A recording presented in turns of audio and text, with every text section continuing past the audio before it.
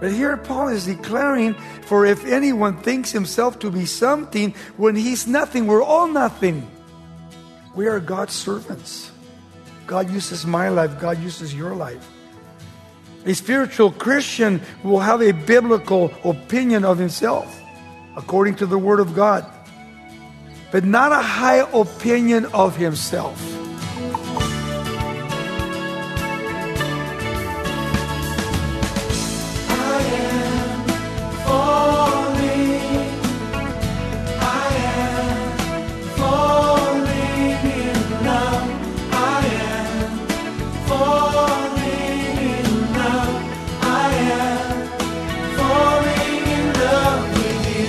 Welcome to Somebody Loves You Radio, the Bible teaching ministry of Raul Ries in Diamond Bar, California.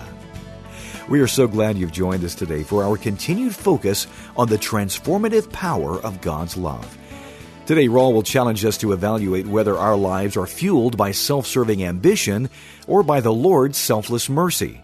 Stay with us to see that while you may never receive public recognition, you glorify the Lord when you build others up. Let's join Raul Ries now in the book of Galatians. Paul begins in chapter 6. This is the end of the book of Galatians now. But Paul the Apostle admonishes the spiritual brothers to restore any of their number who might be overtaken, listen, by sin. Paul the Apostle here in chapter 6, beginning with verse 1, he's going to talk to us about bearing one another's burdens. He starts out by saying, brothers, if a man is overtaken in any trespass, you who are spiritual, restore such a one in a spirit of gentleness, considering yourself, lest you also be tempted. Notice what he says there. Be careful, he says. That word overtaken means to be caught in the very act of sin. The very act you've been caught. And the word that he uses here for restoring, it means to mend or to repair. Repairing a net, repairing something that's broken down. So he uses the word to mend or to repair. He says, those are a spiritual, not carnal, spiritual, restore such a one, the one who has what? Sinned. That's the person that needs to be restored. The word that he uses here, considering, looking to, or overseeing. One in a spirit of gentleness, notice humility, considering yourself, lest you also be tempted. Remember, you can fall into sin too. Every day we can fall into sin. A sinning saint needs restoration as well as what? Divine forgiveness. Secondly, God wants to restore, not to condemn anybody, which we condemn people. We're not supposed to condemn. We're supposed to restore people back to fellowship with God. Restoration is not voluntary ministry. The command to restore means that it should be done over and over and over and over and over. Never ends. Not just once or twice or thrice. Every time you are to forgive. Over and over.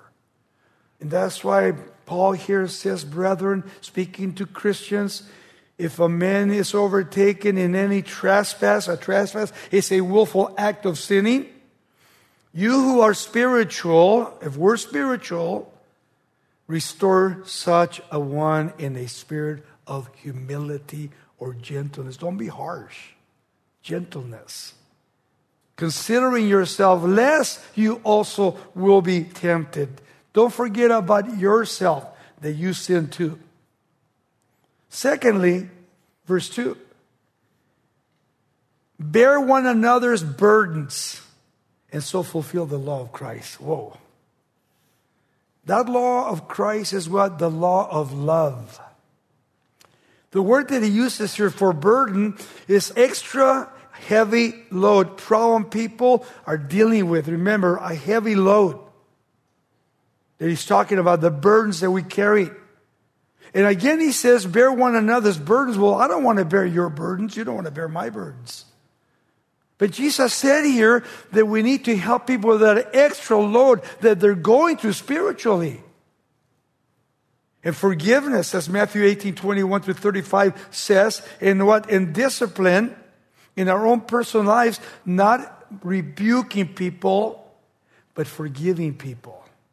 And when Paul writes his book in his own personal life, he could have hated the Pharisees, he could have hated so many people that came against him, but he ends up praying for them and forgives them. And that's why God used his life so powerfully. Verse 3. For if anyone thinks himself to be something, when he is nothing, he deceives himself. You met people like that. They think they're somebody. They think that they don't ever need help. They think they can all do it by themselves. Or they don't want to be around you because you're not their kind. But here Paul is declaring, for if anyone thinks himself to be something, when he's nothing, we're all nothing. Nothing. Servants of Jesus Christ. If you think you're something, you're deceiving yourself. You better look in the mirror again. We're nothing. We are God's servants. God uses my life. God uses your life.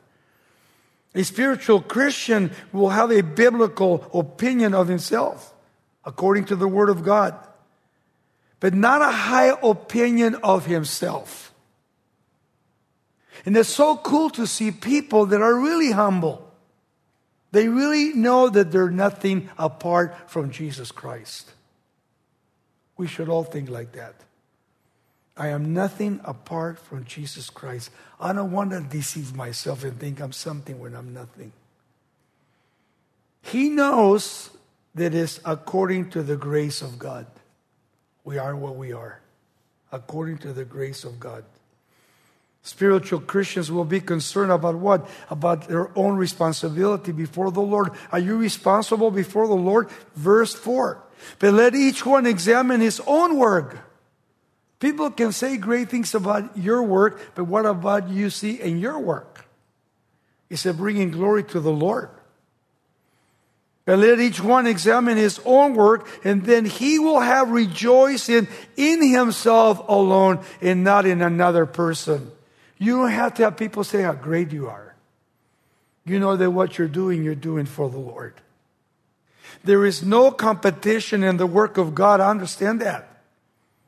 And yet a lot of pastors are competing. Who has the biggest church? Who has the greatest church? How much money you take in? How many people you have in your church? All these things competing. I want to be better than them. Your neighbor, you're competing with your neighbor. And we should never compete. God hasn't called us to do that. No competition in the work of God. Who gets the glory, and I hope not each one of us, but from every one of us get the glory. He gets the glory from our lives and what we do and what we say. Verse 5. For each one shall bear his own burden. Understand that. His own load, he says. Individual accountability. You know, we know that Christ will try our work one day at the judgment seat of Christ. That one day when we're in heaven, we're going to stand before the Lord. He's going to take all of our works. He's going to throw it into the fire. And the fire is going to test every one of the works you did while you were on earth. And whatever burns up, nothing in return. But whatever doesn't burn up, you're going to receive in return for yourself in heaven. I don't know what it's going to be, but the Bible says you're going to receive. Then he says, verse 6 to 10. He starts out with verse 6. He says, let him who is taught the word of God share it all good things with him who teaches. We should be zealous of good works, Titus 2:14. Secondly, we should maintain them, Titus 3:8. And thirdly, we should walk in them, Ephesians chapter 2, verse 20. The word here, it refers to what? To the scripture, 2 Timothy 4:2 and Hebrews 4:12. And it refers to the office of a teacher divinely appointed by Jesus Christ, the word here, who teaches. A teacher of God's word. When God sets up a teacher in a church to teach, like we're being taught tonight, then let him who is taught the word share it with all good things with him who teaches us. And then he says this. Do not be deceived. He wants them to understand. Listen, he says, God is not mocked. They're going to be judged. God is not mocked. It means to sneer, to turn up one's nose. When he uses the word deceive here, is to put your nose up. To sneer. To look down upon a principle of faith alone, a sign of personal weakness, to deceive. And then he says, for whatever a man sows, that will he also reap. Righteousness is not produced by sowing to sin. The more one sows, the more one reaps. One reaps more than what he sows.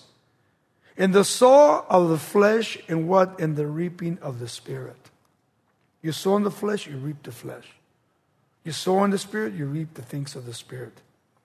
For he who sows to his flesh will of the flesh reap corruption. You see that? He refers to the physical decay and moral rottenness that follows the sins of the flesh. The flesh sends you to hell. You can read it again, remember in Galatians chapter 5, 19 to 21, last week, the works of the flesh. And then the works of the Spirit is right next to verse 22 to the end of the chapter. He goes on. For he who sows in his flesh will reap of the flesh corruption, but he who sows to the Spirit will of the Spirit reap everlasting life. Notice here, everlasting life. It is achieved by planting one's life into the direction of the Holy Spirit. The Holy Spirit in my life. The products are either the works of the flesh or the works of the Holy Spirit. This is Somebody Loves You Radio with Raul Ries. Call us at 800-634-9165 or connect with us at somebodylovesyou.com. For more Bible-based insight to guide your daily life, catch Straight Talk with Raul every Tuesday at 10 a.m. Pacific on his YouTube channel. Now back to more of today's lesson. I want the works of the Holy Spirit in my life. I want to get over the works of the flesh. And you know, this is a problem within the church. With every one of us. It's so easy to go back to the flesh and to depart from the Spirit. It takes discipline to move away from the flesh. It takes the power of the Holy Spirit to be baptized so that we can overcome sin. And at the same time, it takes the will and say, man, I'm not going to do this because this is what will happen if I do it. Recognize the consequences. You sow, you reap, no matter what you do. He goes on, verse 9, and let us not grow weary. The word weary here is the word to mean to give into evil. You give it into evil. Let us not grow weary, not give into sin. He says, while doing good. I mean, if you're going to be doing good, then don't give into sin. For in due season, we shall reap if we do not lose heart. Hey, we're going to be judged. The promise and the guarantee of God. For in due season, we shall reap if we do not lose. Depending totally, fully upon God in my life. There's no other way. And the conditional here, the promise is what is preceded by an exhortation here. And let us not grow weary, for in due time, due season we shall reap if we don't lose heart.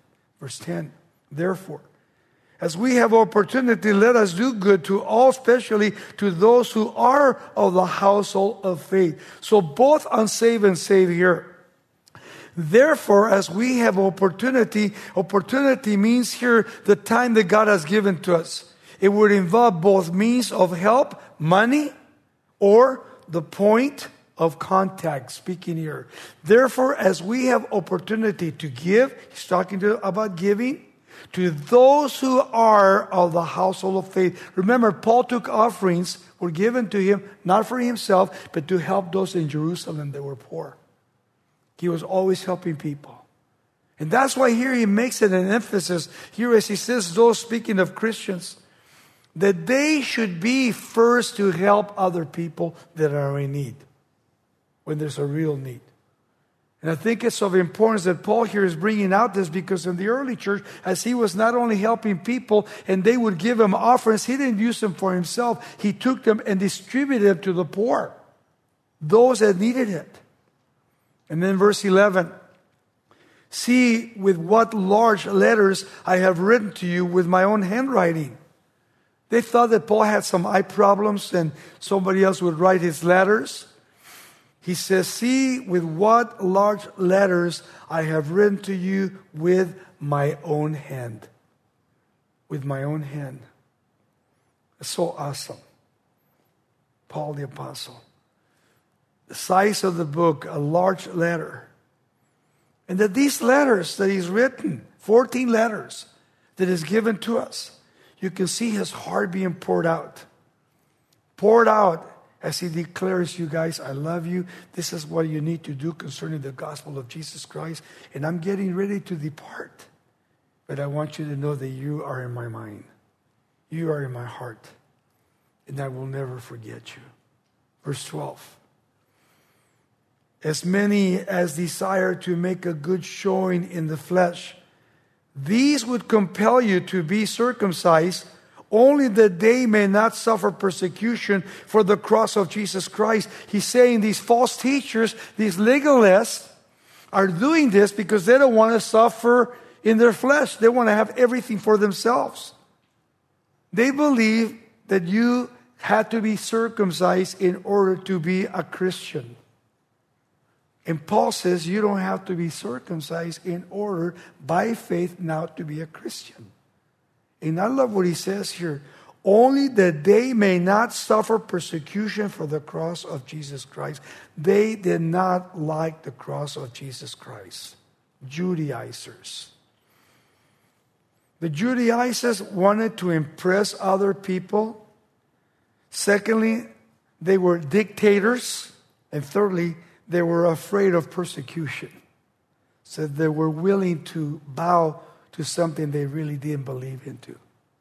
And Paul says you can't do that. Verse 13. He says, or not even those who are circumcised keep the law. But they desire to have you circumcised that they may boast of your flesh or in your flesh.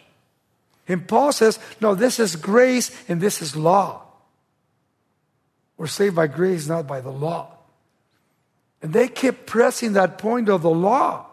When Paul says, hey, Jesus came and died and we are set free because of the cross, and we live now by faith and through the grace of our Lord and Savior Jesus Christ. By obeying His word, coming to that place of obedience. Verse 14. But God forbid that I should boast except, here it is, on the cross of our Lord Jesus Christ. I love that. Underline the cross, mark it up. God forbid that I should boast only on what? The cross of Jesus Christ. Not on ourselves, not on other people, not on churches, on the cross of Jesus Christ. For me, Paul said, remember. And Jesus said the cross is so important. And again he says, by whom the world has been crucified to me, and I to the world. You see, I to the world. I don't have any part in the world concerning sin. I don't want to go back to the world. Why? The cross of Jesus Christ. That's why I don't ever want to go back to the world. It cost Jesus His life. The cross is not only a place of glory, but it's also a place of separation. Matthew 16:24. If any man wants to come after me, let him deny himself, pick up his cross and follow me. Jesus said that. So when I look at the cross of Jesus Christ, it is the place of glory, but also the place of separation. My life being separated to Jesus Christ. Verse 15. For in Christ Jesus neither circumcision nor uncircumcision avails anything, but what? A new creation. 2 Corinthians 5:17, therefore if any man is in Christ Jesus, all things are passed away, and everything is brand new, a new creation. In Christ we have been blessed, chosen, accepted, redeemed, forgiven. All these things in Scripture, for example, chosen Ephesians 1:4, accepted Ephesians 1:6, redeemed Ephesians 1:7, and forgiven. Forgiven by the blood of Jesus Christ, we have been wiped out. Verse 16 through 18. And as many as walk according to this rule, notice, who walks what? In new life. Notice, peace and mercy be upon them and upon Israel of God. Them, speaking of the Gentile born again. The peace here is the daily rest which comes through what? Through the Jesus Christ. By trusting Him, believing in Him, I have peace in God. And then He says, from now on, let no one trouble me. I love this, and probably it makes you weep when you read this. For I bear in my body the marks of the Lord Jesus Christ. What marks do you have? What marks do I have? The marks that Paul the Apostle received, defending the cross, having integrity, never denying the Lord, and yet always giving glory and honor to the Lordship of Jesus Christ.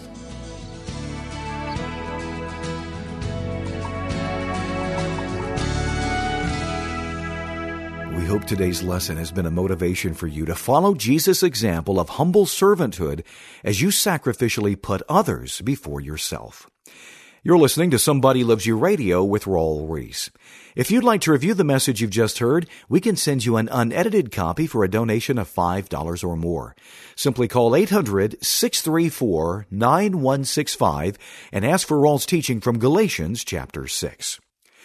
We'd also like to equip you with a resource that will build your confidence in the Lord's love for you so that you can then pour His blessings into others.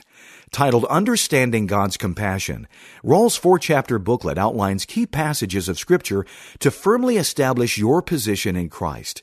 You'll then see that by God's mercy and through Jesus' power, you can be forgiven, healed, and transformed. Visit SomebodyLovesYou.com or call 800-634-9165 and ask for Raul's booklet titled Understanding God's Compassion. We'll send your copy for just $5 plus shipping and handling. That's 800-634-9165. To order this resource by writing us, our mailing address is Somebody Loves You Radio, Post Office Box 4440, Diamond Bar, California, 91765. Our goal here at Somebody Loves You Radio is to help you grow in your love for God and your knowledge of His Word. We welcome your thoughts on how we can best support you. And we'd also love to be a resource center for believers to grow in their fruitfulness as members of the family of God. With that in mind, we'd like to point you to our website, SomebodyLovesYou.com. You'll find a library of print and audio resources on many topics that point us to a faithful walk with Jesus. Whether it's a particular book of the Bible or a topic you'd like to hear more about, Raul's Sermon Vault allows you to explore what God has gifted us with in His Word. Also, you'll be able to listen to our current study, download our mobile app, and link to our online store. It's all there for you at SomebodyLovesYou.com. Well, on behalf of all of us here at the ministry, we'd like to thank you for your continued prayers and financial support. Your generosity helps keep us on the air. We hope you'll make plans to be with us again for the next verse-by-verse lesson from God's inspired Word, as our hearts and minds are being conformed to the Lord Jesus. Now, here's Raul once again with a closing thought. And then the benediction, he says, verse 17 and 18, from now on, let no one trouble me. He says, you guys stay off my case, for I bear in my body the marks of the Lord Jesus Christ. The beatings. And in verse 18, brethren, the grace of our Lord Jesus Christ be with your spirit, and so be it. So Paul began and ended with the epistle, what? The blessing and the grace and peace of God. He started it and he finishes it. Let me read some things that I wrote down. Paul begins the book writing to the people who wanted to practice the works of the law. Secondly, after trying and straightening the Galatians out, Paul ends by leaving them, notice, with the word of grace. And thirdly, Paul was no armchair general. He was out in front lines, weighing and warring against sin and taking his share of suffering in his own body. What about you? Are you a warrior? Are you a warrior for the Lord Jesus Christ? I am falling in love with you. This program is sponsored by Somebody Loves You Radio in Diamond Bar, California.